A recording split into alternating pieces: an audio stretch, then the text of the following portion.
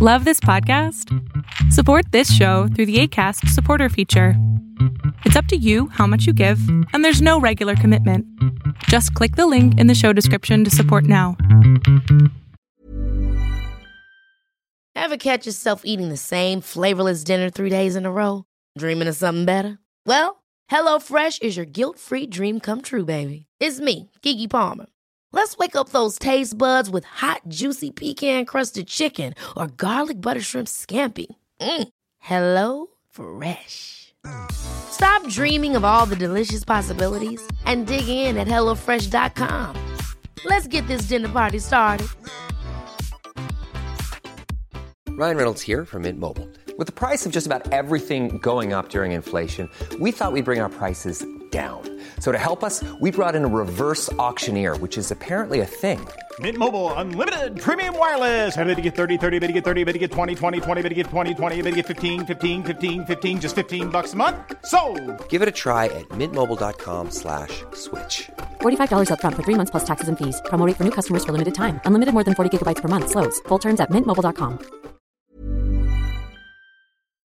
So in January of 2019, I went down to Phoenix and I ran the 24-hour Across the Years running race. You gotta go ring that bell. 100 miles.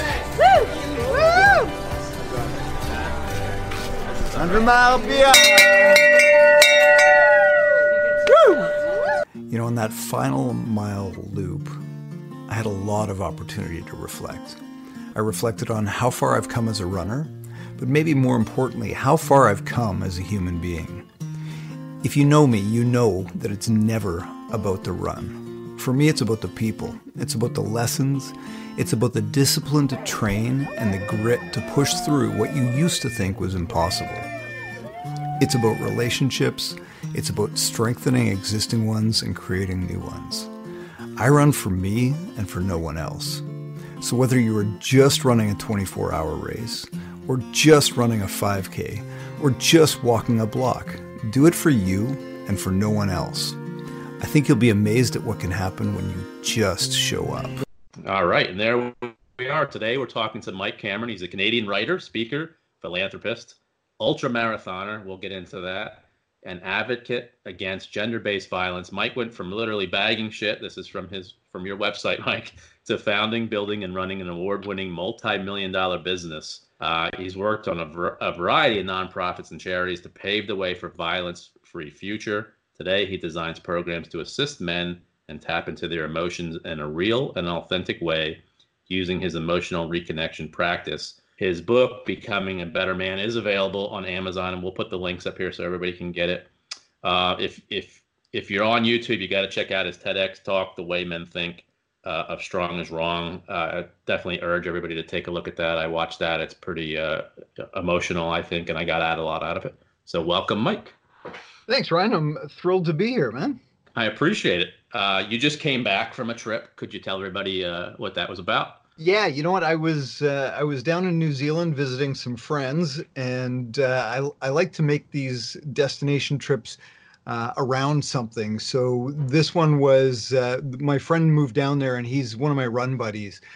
So he had messaged me a few months back and said he was going to do this Tarawera ultra marathon down there. It's a 100-miler, and invited me to come down and do that. So that was, my birthday is February 10th.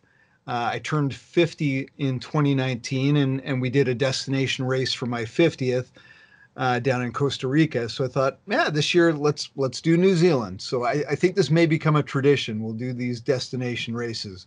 So how did you, to me, that sounds like, driving 100 miles is pretty good. How did you get involved in an ultra marathon like that? Yeah, it's kind of like most things in my life. It's this progression of how do I chase the next big thing? How do I stepping stones, right? The first thing I sort of started with in my fitness journey was that marathon, obviously was the big goal. And, I started with a 5K, got to a 10K, half marathon, eventually got to a marathon. And in 2012, I split with my wife and sort of threw myself back into fitness at that time, just as a bit of a, I don't know, maybe coping mechanism at that point, and ended up doing Ironman triathlon in 2013, and ultimately just sort of progressed from there. And running was just an easier outlet because, you know, you lace up your shoes, you head out the door, and you run. Whereas triathlon was a lot more involved from a training perspective. So I shifted my endurance focus from triathlon to ultra marathons in about, I don't know, 2016. And then, started with a 30 miler, then a 50 miler, and then ultimately I've now competed in 400 milers. Wow. Is the toughest thing the physical part, or is it the emotional part? I think, you know, you obviously have to be prepared physically, but definitely the emotional and mental piece of the puzzle is the big one. You know, it's that mindset of relentless forward progress. Just keep moving. You're going to hit low points at some point in the race. I mean, there's just no question about it. You know, for me, we're talking about, depending on the course, anywhere from 24 to 32 hours of running. So at some point it's going to freaking suck. There's no getting around that. There's no amount of training that is going to get you to a point where it doesn't suck at some point in the race. So it's really more about tapping into that mindset and just continuing to move forward, even when it sucks, and know that, you know, that'll shift. You know, my mantra becomes, when you hit that low point, it's, you know, keep moving, wait an hour and see how you feel.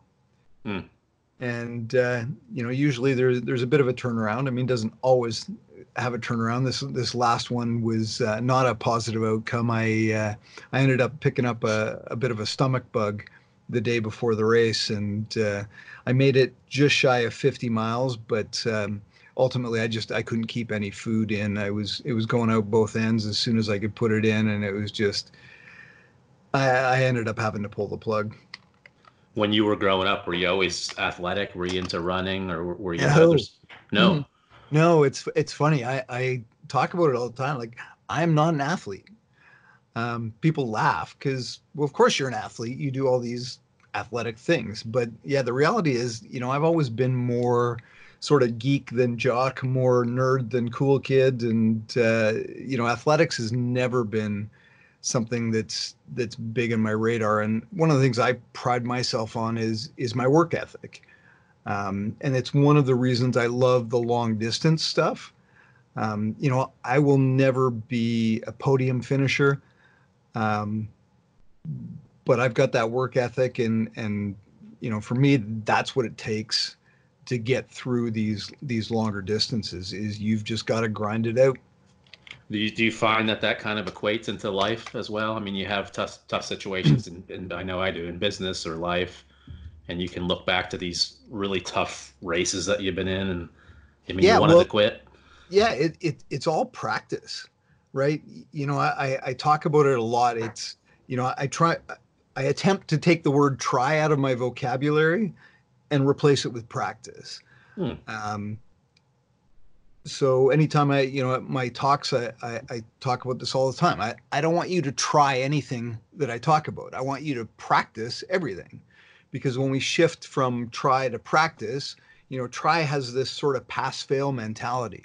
When we can move to practice, we know that practice just makes us better. We get a little bit better each time we practice. So for me, these ultra marathons are just an opportunity to practice embracing the suck. You know, when I got into triathlons, one of the guys I followed was an older racer. I think he was probably 40 at the time. And Chris McCormick, he's won multiple Ironmans. And he wrote a piece called Embrace the Suck. And he talked about how, for him, moving from short course triathlon, so like the Olympic distance triathlon, to Ironman, he said there was just no amount of training that was going to get him to a point where at some point in the race, it didn't suck. There's just no amount of training that you can do that's going to avoid that suck. So he had to shift his mindset from avoiding to embracing. And, I took that article, I actually rewrote it, I don't know, probably 5-6 years ago, in the context of business. And it's the same thing. You can have all the knowledge in the world, you can be best prepared, you can have the best product, but at some point, business is going to suck. Something's going to come along, a competitor is going to come up with something faster, newer, better. Your key staff is going to quit. Something's going to happen. So there's no amount of preparation that is going to allow you to completely avoid that suck. So then it becomes about practicing embracing that suck. And for me, the ultramarathons are a controlled environment where I can do that, right? I know, we've got aid stations every, 10 miles maybe. So I know worst case scenario, if I got to bail, I got a point where I can bail. So it's kind of that controlled environment where you put yourself into a position where it's going to be hard. It's going to suck. And it allows you to practice that in a somewhat controlled environment. Because as you say, we know that life is going to throw something at us at some point that's going to fucking suck, whether we like it or not. Yep, exactly. Well, that's a great way to look at it, honestly. What did you want to do when you were growing up? How did you get involved in business that you are right now? It's growing up, I wanted to be a millionaire. Like I that was really the extent of it. I kind of always felt, I think like many of us, that I was special and I was destined for greatness and I was going to do big things. I don't know that I had anything in particular that I wanted to do. I talk about literally bagging shit. When I was 18 years old, I didn't have a clue what I wanted to do. When I was 16, I was getting in all kinds of trouble at home. Mom and dad ended up shipping me off to Australia to live with my uncle to sort of, quote unquote, turn my life around. And when I came home, still no purpose, ended up getting a job at a garden supply wholesale company, literally bagging steer manure. And that was, in hindsight for me, that was kind of the beginning of my exploration into the impact that emotion has on human behavior. So I worked in the soil plant, I bagged steer manure.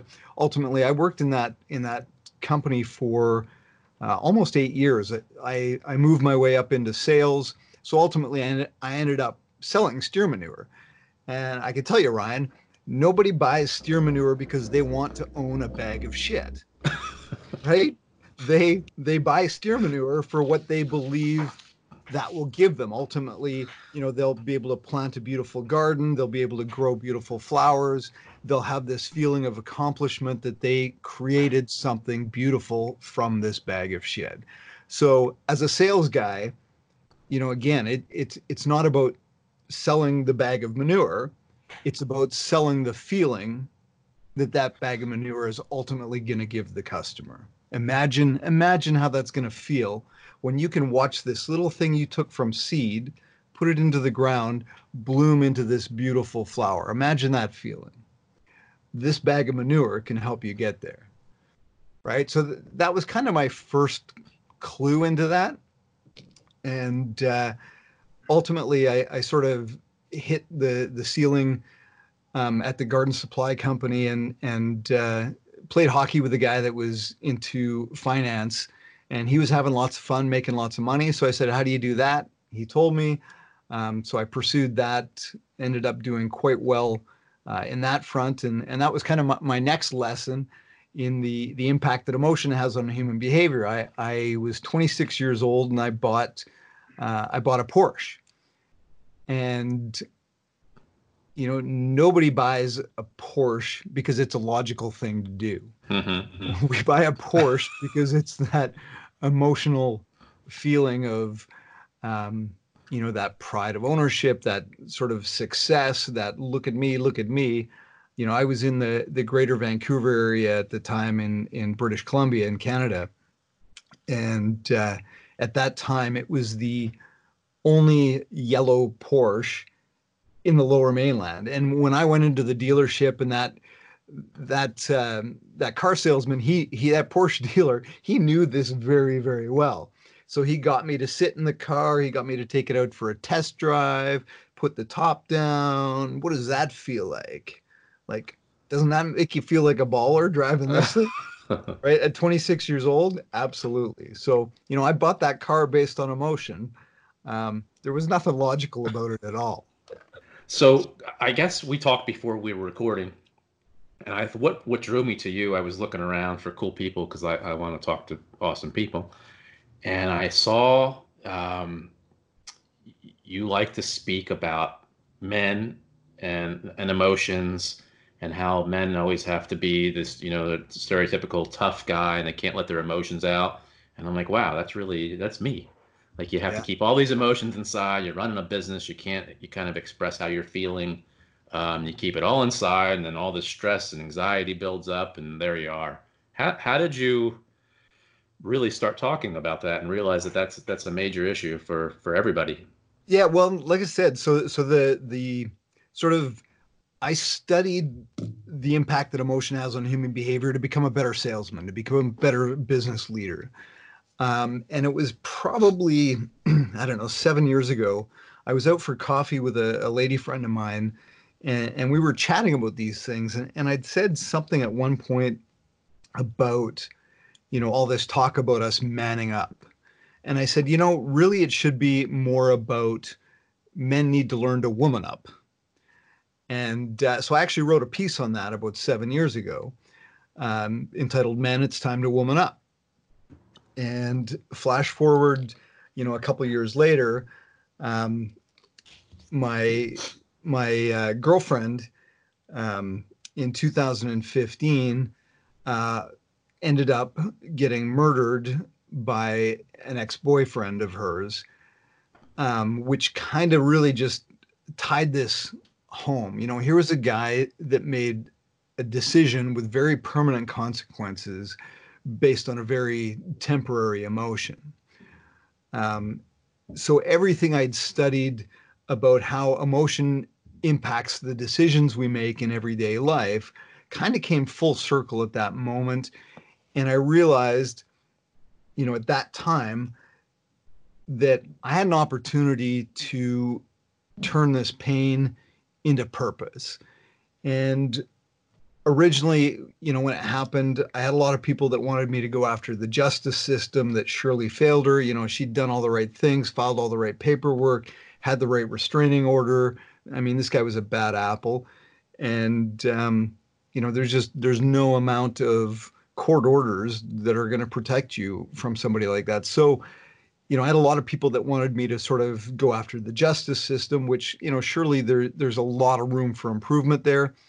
But when I looked at that, I mean, we're talking about putting a Band-Aid on a ruptured jugular. And I started looking at, how do we prevent men like this from existing in the first place? Obviously there was something deep-seated within him that caused this behavior. So I started looking at, how do we prevent men like this from existing in the first place?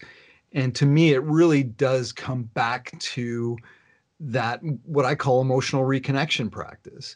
So, I mean, the fact of the matter is, emotionally connected men don't fucking kill people, period. And, we touched on it earlier. As guys, we're actively discouraged from exploring our emotions, for fear of, being called a pussy, or, we see it all the time. And I know there's a lot of talk these days, but finding real and meaningful ways to be able to practice this is still challenging. We still feel this, if you're a husband and a father, you probably feel this weight of, I got to be the provider. Whether or not your partner expects that or not, there's just this ingrained societal feeling of, I got to be the man. I got to step up. I got to provide. And I can't complain about it. I got to just suck it up. And this goes on and on and on, and it can easily spiral. I mean, look at the rates of loneliness, depression, and suicide in men, and it's ridiculous. It's an epidemic.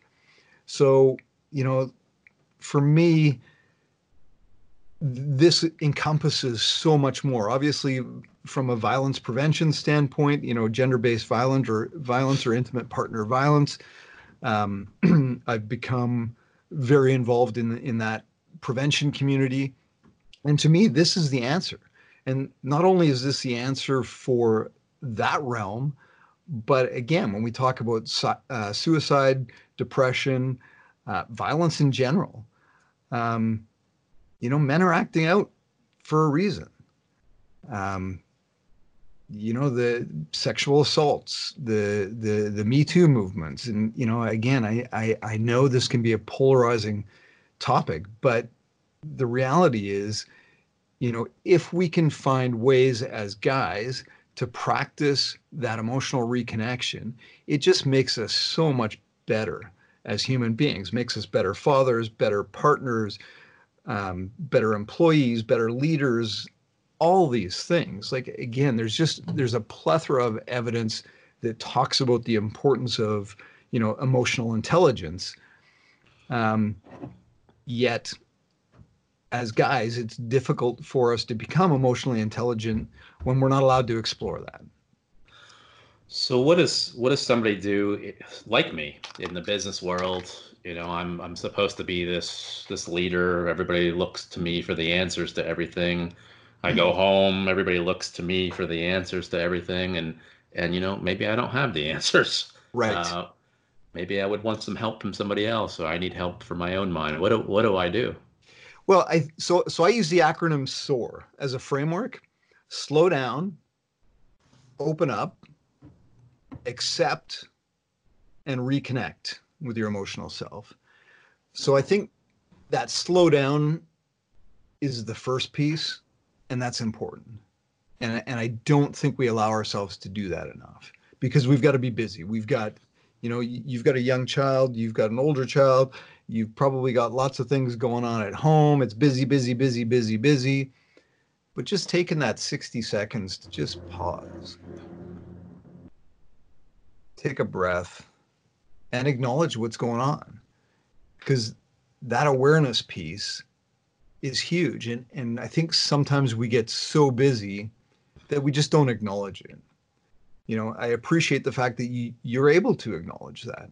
I do feel this weight. I've got this business to run. I've got to provide for my family. I've got to have all the answers. I think the reality, though, is today's leaders aren't necessarily the ones with all the answers. They're the ones that have the courage to stand up and say, you know what? I don't necessarily have all the answers, but I know where we can find them. I know where we're going. If you're willing to come with me, we can do this together. Mm. And from a leadership standpoint, I think that's important, because, again, I don't know that a lot of people want to be followers per se, right? They kind of want to be co-leaders. So, which is beautiful in a couple of different ways, because it takes some pressure off of you as the quote unquote leader. Again, I don't want to diminish. Definitely we need people to step up and take a leadership role. But I think that role is changing. 15, 20 years ago, we wanted to follow people that had all the answers. Today, if I tell you something that you're going like, yeah, I'm not so sure about that, what are you going to do? You're going to whip out your smartphone, you're going to Google it, and you're saying, yeah, you know what? I knew Mike was full of shit. Versus... Wow. I know on my end, I love, I can't tell you how much I love when somebody comes to me and says, hey, let's do this. Let's try this. This is what we want. This is what I'm going to do. Instead of, hey, Ryan, what should we do today? What should I do with this? How should we do this? How should I approach this? What do you think of this? It's overwhelming sometimes. Absolutely. But you know what? That's a leadership skill, to create that culture, to create that environment where your people feel safe doing that. And again, that's where it comes down to being able to have the courage to be vulnerable and say, you know what, guys, sure, I'm the boss, I'm the leader here, but understand I don't always have all the answers. So I'm going to look for you to provide some of the answers as well. And maybe none of us have the answers, but if you got an idea, let's get after it and see what happens. What do we do well, I have a 3-year-old, so it's a good scenario. What do I do, or what do other dads and moms do when we're raising that 3-year-old and we're kind of putting them in that box? You know, boys wear blue and girls wear pink, and guys are tough and don't cry, and girls are emotional. How do we retrain our minds to get around that? Yeah, and again, I think it's just starting with that awareness piece and taking a breath. You know, when our understanding that, you know, we are conditioned that way. We have been conditioned that way for a very, very long time. So just taking a pause before you quickly react to your son in an environment or a situation that, you know, maybe isn't quote unquote manly. Just taking that beat to say, you know what, maybe this is all right. Maybe he's just expressing how he feels. And in fact, maybe that's a really, really good thing. Maybe he'll be a stronger man because of it.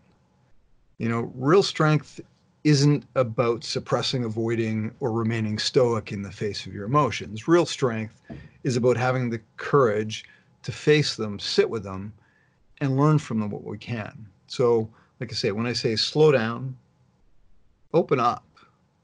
So share. So allow your son to share. And sometimes for a 3-year-old, they share very expressively, right? I mean, think about that. And that's why I use the term reconnect with our emotional selves versus connect. Because, yeah, if you got a 3-year-old, chances are they're pretty connected with their emotions, right? They know how to let those emotions flow. Mm-hmm. And, you know, over the years, we get stifled. And in my opinion, that causes all kinds of problems. When you don't, especially when you don't understand or aren't aware of the fact that you've been stifled. Again, there's a fellow by the name of Dr. Antonio Damasio who talks about, he wrote a book called Descartes' Error. He talks about how we make decisions based on emotion. And if we don't understand the underlying emotions that drive the decisions we make, we have zero chance of living a purposeful existence, a fully awakened existence. And we tend to go through life on autopilot. We put our head down, we do our thing, and we just keep moving. Frankly, that's not how I want to exist. You know, I want to be able to take the time, feel the feelings. You know, even this last ultra marathon, I mean, it was incredibly disappointing. I spent thousands of dollars to go over to New Zealand. I trained for months to do this thing. I got hit with a flu bug the day before the race. There's nothing I can do about that. I'd be lying if I told you it wasn't disappointing. But just allowing myself to feel that disappointment without beating myself up. So that's the acceptance part, right? You feel stuff, and that's okay. And I think sometimes we get into this spiral of, you know what, I shouldn't feel disappointed. I ran almost 50 miles. Like, that's a long way. I should be very proud of that. And of course I am. But I'm also disappointed. I trained to run 100 miles. I wasn't able to do that. It's disappointing. And that's okay. So feel that disappointment. Lean into that. Let it come out, however that comes out. You know, for me, it's sharing with my partner, Michelle. And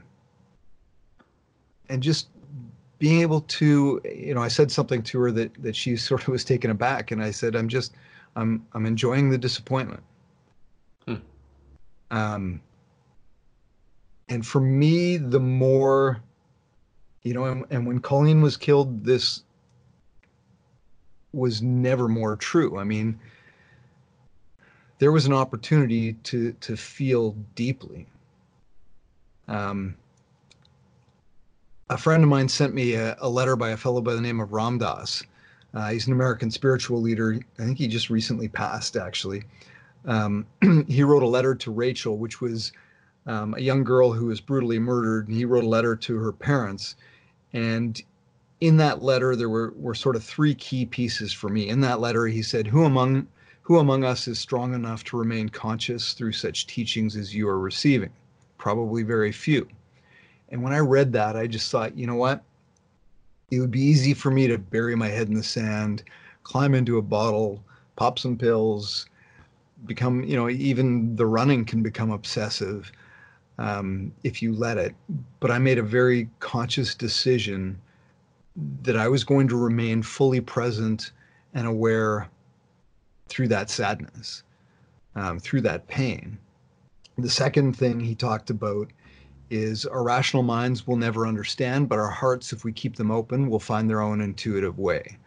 And, I can't tell you how many times I went through that. Why her? She was a beautiful human being, nothing but kindness, nothing but love. Why? And understanding that there is no rational answer to that question. And then the third piece for me was, now is the time to let your grief find expression, no false strength. And again, just allowing myself to feel that depth of sadness and pain and not avoid it, not bury it, not suppress it. There were times where I'd curl up into a little ball on the floor and I'd just bawl my eyes out. But I'd allow that to happen. I'd revel in it. I'd allow the feelings to come. And so now I look for any experience, whether, again, it's pride of your kids doing something well, being able to feel that deeply and just take a moment to sit with that. Whether it's the disappointment of coming up short in a 100-miler, being able to actually feel that and sit with that. I mean, what a gift. And as a result, the richness of experience that I get to live life is incredible, Ryan. Like, it's just incredible. I was at a concert the other day with a friend of mine, two talented husband and wife team, just incredibly talented musicians. And they poured their heart out on stage, but just allowing myself to feel that concert, and some of their stuff is pretty heavy. He was sexually abused as a child, so he talks a little bit about that, and some of his songs are about that. It's very, very powerful. But again, just being able to experience that to that level of depth, is something that I couldn't have done 10 years ago. And it's being present. So Yes. I have anxiety. I've suffered from anxiety for a long time. And one of the main things that can help you with anxiety is to be present. Smell the smells and feel the feelings. There's a really good poem. I pulled it out for here and I can't find it right now. I think it's called Ithaca. It's about, I'll put it on the podcast. It's the link to it. It's about, you're on this long journey, but enjoy the rocking of the boat, and maybe you're sick. Enjoy the feelings of being sick. Yeah. Enjoy everything, the rain, the sun, and it's hard when you're in those tough spots like you were just talking about to feel, but it's definitely important. Yeah, and it's about practicing in times of calm to prepare for the storm. So looking for opportunities to practice. So you asked, what can you do? So think about, the next time you're driving in rush hour traffic and some jackass cuts you off. That's an opportunity. Rather than flipping them off and getting all pissy about it, you know what? Just take a breath. Slow down. Open up to whatever feeling's coming up. Allow that to be there. Accept that. Reconnect with your emotional self and carry on. That's an opportunity. And when you start shifting these minor annoyances from annoyances to opportunities, it's pretty incredible what happens. Again, even from a business standpoint, when things go sideways and you want to get angry, you want to get mad, you want to just recognizing that, okay, you know what? Here's an opportunity. Here's an opportunity for me to practice experiencing the feeling and deciding how I'm going to respond to this. And I'll tell everybody out there, my worst decisions are reactionary. Always. My worst decisions are reactionary. So it could be that email that you send. It could be that phone call, or that text message that you send when you're pissed off and you're angry and why, and you shoot off this email and then you're like, oh, why did I do that? Yes. And you hurt feelings and hopefully nothing worse than that. It's just for making those reactive decisions. Yeah. And, for guys, I think part of it is surrounding yourself. So I started an organization called Connected Men, which runs men's groups every week. And really, it's literally an opportunity for us to practice feeling. We've got a group of guys that get together with the intention of allowing ourselves to feel.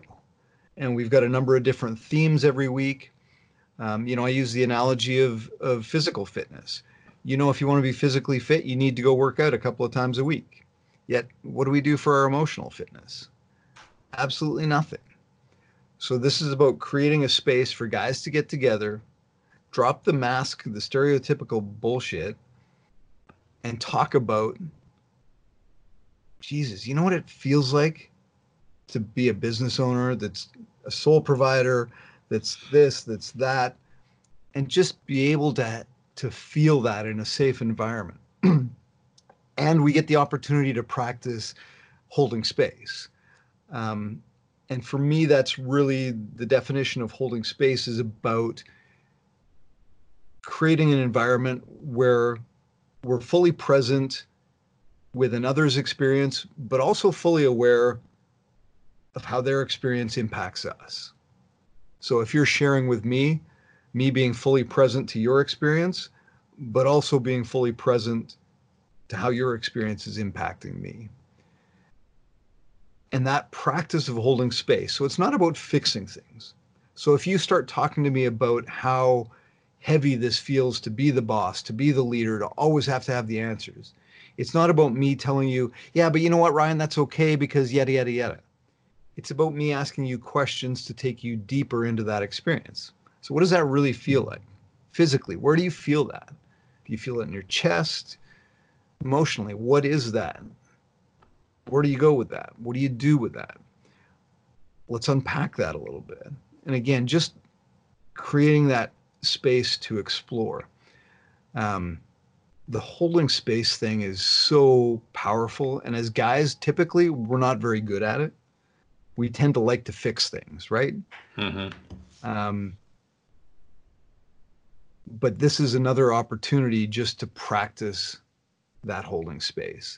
I had a brilliant example of that a while back. Well, two examples. One of us not doing that. So one of the guys in our group was new to the group, and we'd kind of gone around the circle, and a bunch of guys had shared some things, and it came to him, and he said, I feel a little bit inadequate. You guys all have this life experience to share, and I feel like I have nothing to contribute. So I said, okay, well, what does that feel like sitting here sharing that with us?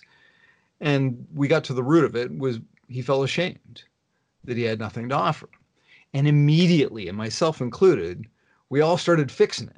Oh no, dude, you got lots to offer. You're a great guy. I'm sure you've got tons of valuable experience that you can, and we started fixing it. That is not holding space. Perfect example of holding space. A couple of weeks later, I was out with my daughter, who was 16 at the time, and we were out for a coffee while she was getting her tires changed. And she asked me what was up, what was going on. So I started talking about some of the things we do in our men's group and why it's important, what the importance of allowing men to feel. And I said to her at one point, I said, do you understand why this is important? I said, because emotionally connected men don't kill people. And I absolutely fell apart, absolutely lost my mind.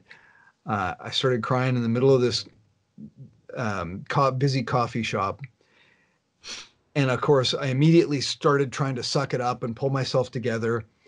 And she just looked at me, little contented smile on her face. She leaned forward. I'm going to cry telling you about this. One of the most beautiful moments of my life. She leaned forward and she said, Dad, you've just spent the last 20 minutes explaining to me the importance of allowing men to feel. Let it out, she said. And she just sat there. And I thought, what a beautiful example of holding space from a 16-year-old girl. Like, it was just, again, it was one of the most beautiful experiences I've had with my daughter. It was incredible. That's amazing. Yeah. So, yeah. Again, the opportunity to practice these things, just looking for those opportunities, I think is a big part of it. And like I said, that starts with the slow down piece. How did you start a group like that? I created a framework. And then it sounds amazing. Yeah. And then I just put it out on Facebook and all my social media. I've got a bit of a following based on the work I've done. And we've got a couple of groups running now. I've got another group starting in northern Alberta. I've got a guy that reached out. So I've created basically a framework that will allow anybody. It's all peer led. Like, it's not a therapy group. It's just a group of dudes getting together and dropping the mask of the stereotypical bullshit that we're expected to be, and really explore who we want to be.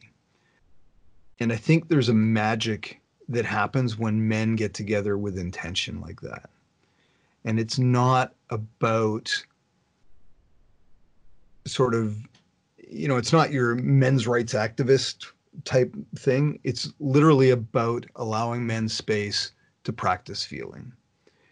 And the depth of connection that gets made is incredible. Like I say, I've got a bunch of sort of exercises and things that we go through. One of our topics is forgiveness.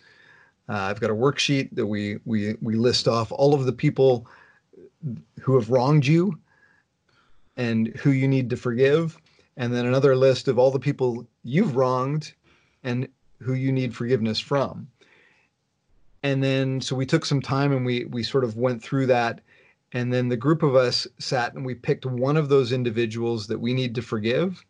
And we spoke as if they were sitting across from us. We told them what they had done to wrong us. And we forgave them.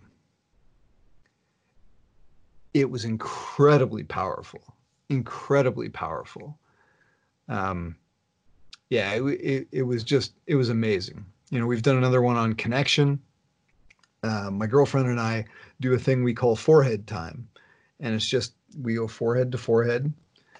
It's not a sexual thing. It's not a talking thing. It's just a connection thing. And it's ultimately evolved to a point where if either of us feels somewhat disconnected from the other, we can just say, you know what, I need a little forehead time. And it's just about being connected, being fully present. So I shared that with the group, and we sit in my office boardroom, no table in the middle, on these caster chairs. And so I slid across the room to the guy in front of me, and we went forehead to forehead. And I said, what does that feel like? And he said, awkward. So we ended up pairing up the guys, and we did forehead time, guy to guy, forehead to forehead, and we just sat there for 2 minutes experiencing each other. And it's not something guys do.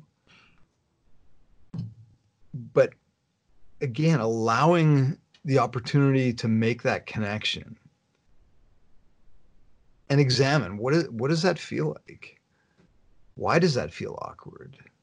Why can I not be that connected with you as another dude? Like, that's what we're missing in this world. Again, the isolation. Again, guys, we're taught to lone wolf it, right? I got this. I don't need help. I'm not stopping for directions. I got this. And it's just so problematic. So my hope is, that we can continue to grow and expand this. And again, the connection made has been phenomenal. So over Christmas, we had one of the guys became aware of a woman in the community that needed some help.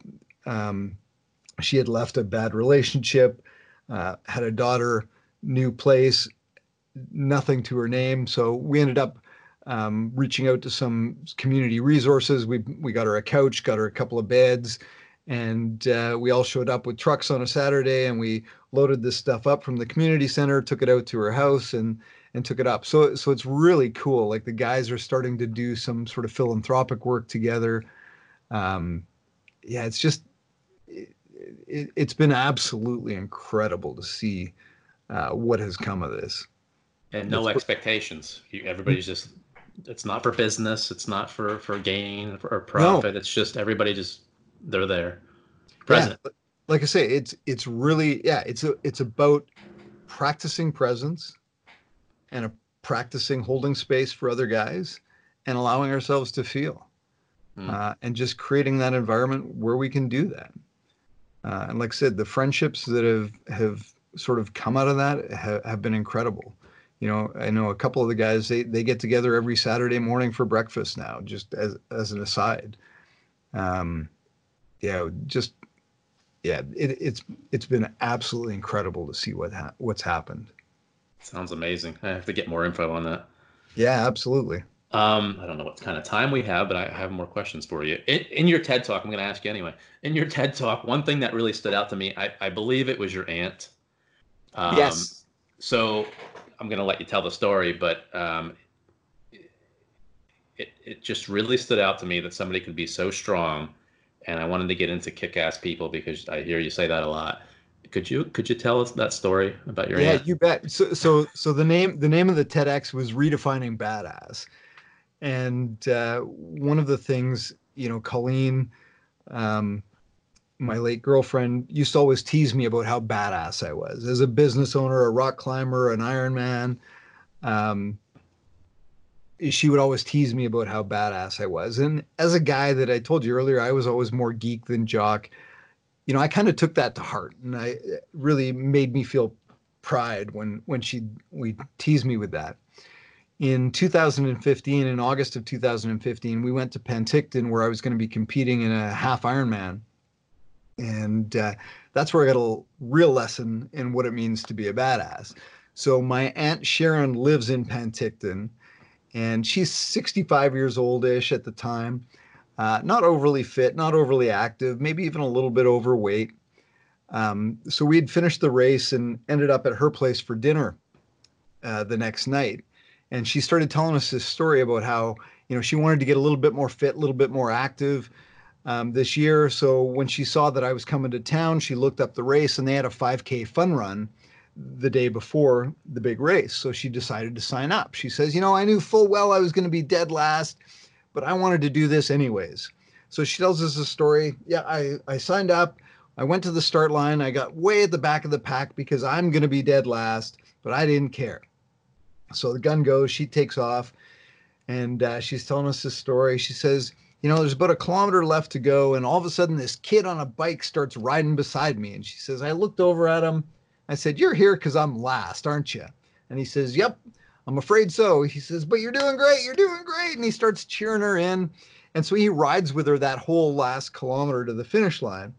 And they get within 100 meters or so of the finish line. And he says, okay, I'm going to ride ahead and let him know you're coming in. And she's like, oh, no. And she looks up, and she can see they've already started tearing down the finish line. They've already started packing up the PA system.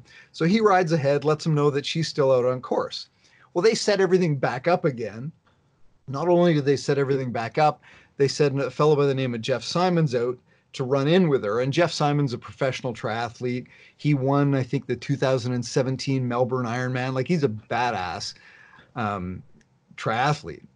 So Sharon finishes telling us this story. She gets up from dinner, goes into the kitchen, and Colleen just looks at me and she says, "You know what, Mike?"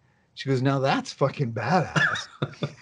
And I just thought, yes, having the courage to compete in a race that you know full well you're going to finish dead last, that takes courage. That takes guts. That's badass.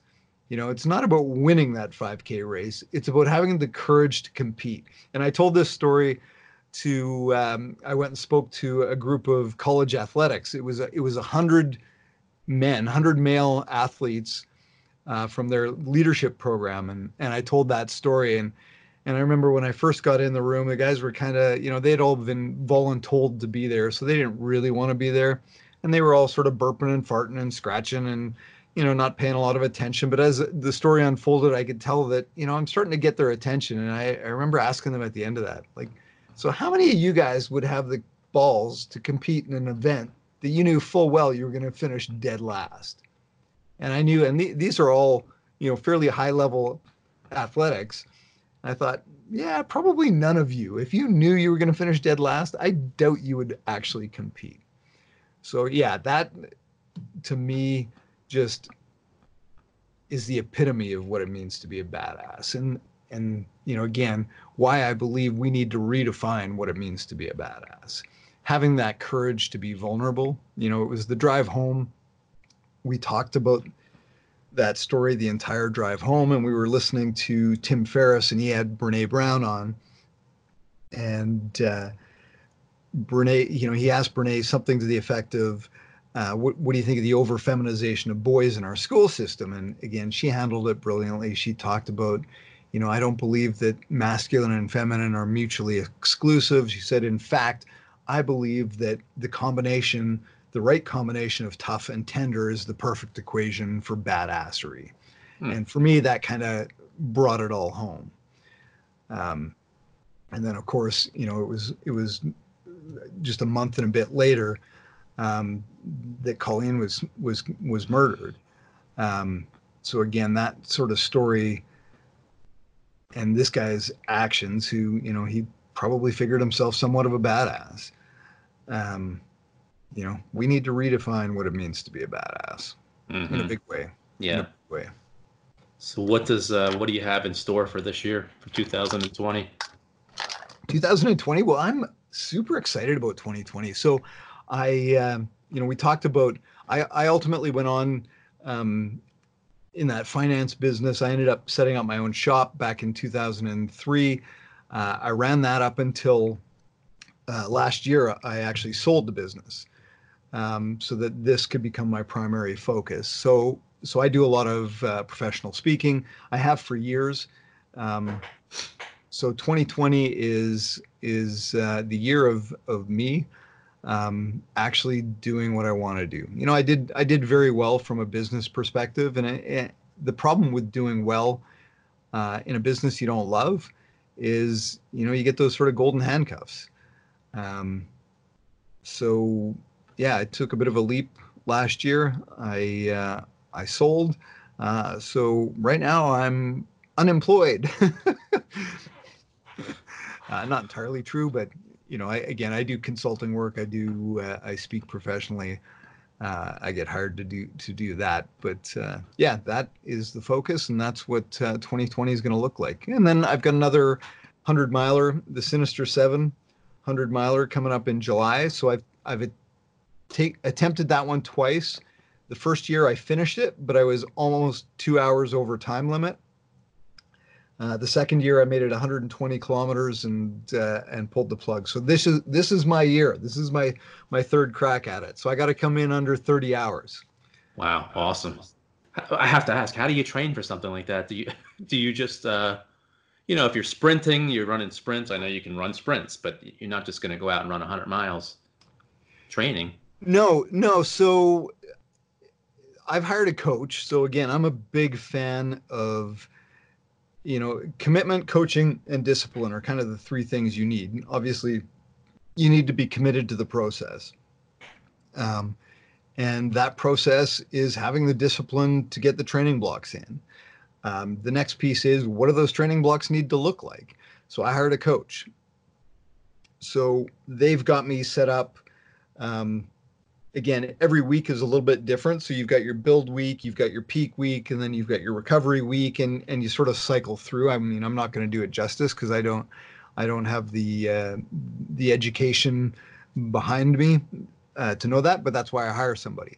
So, so we do interval work, we do some speed work, we do some sprints, and then weekends we typically do back-to-back long runs. So, Saturday I might have a 3 or 4 hour run. Sunday I might have another 3 or 4 hour run, and we just put them back to back, so that it's as physiologically it's as taxing, or you get the same benefit of doing an 8 hour run, but it's broken up over 2 days, so it's a little less destructive on the body. Wow.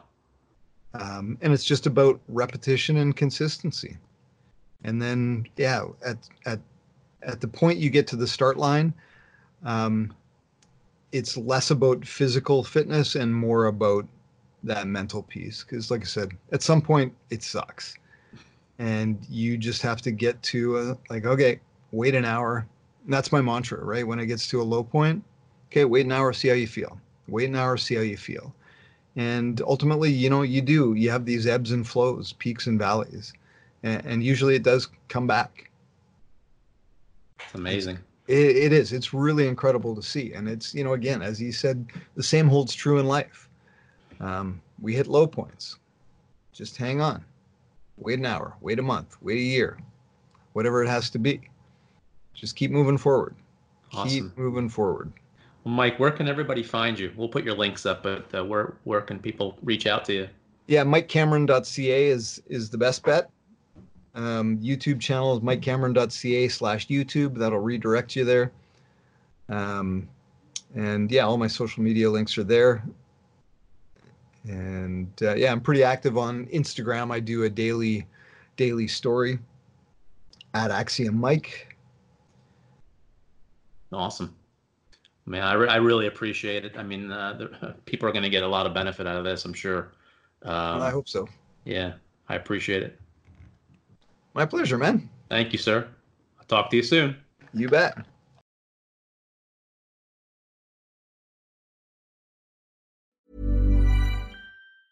Hey, it's Danny Pellegrino from Everything Iconic. Ready to upgrade your style game without blowing your budget? Check out Quince. They've got all the good stuff, shirts and polos, activewear, and fine leather goods, all at 50 to 80% less than other high-end brands. And the best part? They're all about safe, ethical, and responsible manufacturing. Get that luxury vibe without the luxury price tag. Hit up quince.com/upgrade for free shipping and 365-day returns on your next order. That's quince.com/upgrade. Hold up. What was that? Boring. No flavor. That was as bad as those leftovers you ate all week. Keke Palmer here, and it's time to say hello to something fresh and guilt-free. Hello Fresh. Jazz up dinner with pecan-crusted chicken or garlic butter shrimp scampi. Now that's music to my mouth. Hello Fresh. Let's get this dinner party started. Discover all the delicious possibilities at HelloFresh.com. Mom deserves the best, and there's no better place to shop for Mother's Day than Whole Foods Market. They're your destination for unbeatable savings, from premium gifts to show-stopping flowers and irresistible desserts. Start by saving 33% with Prime on all body care and candles. Then get a 15-stem bunch of tulips for just $9.99 each with Prime. Round out Mom's menu with festive rosé, irresistible berry chantilly cake, and more special treats. Come celebrate Mother's Day at Whole Foods Market. Hey everybody, thanks for listening to my podcast. If you're looking for social media content for your contracting business, painting contractors, carpenters, electricians, any type of contractor, please check us out on Instagram at Amato Media, or check us out on LinkedIn. We can definitely help you all out. So have a great day.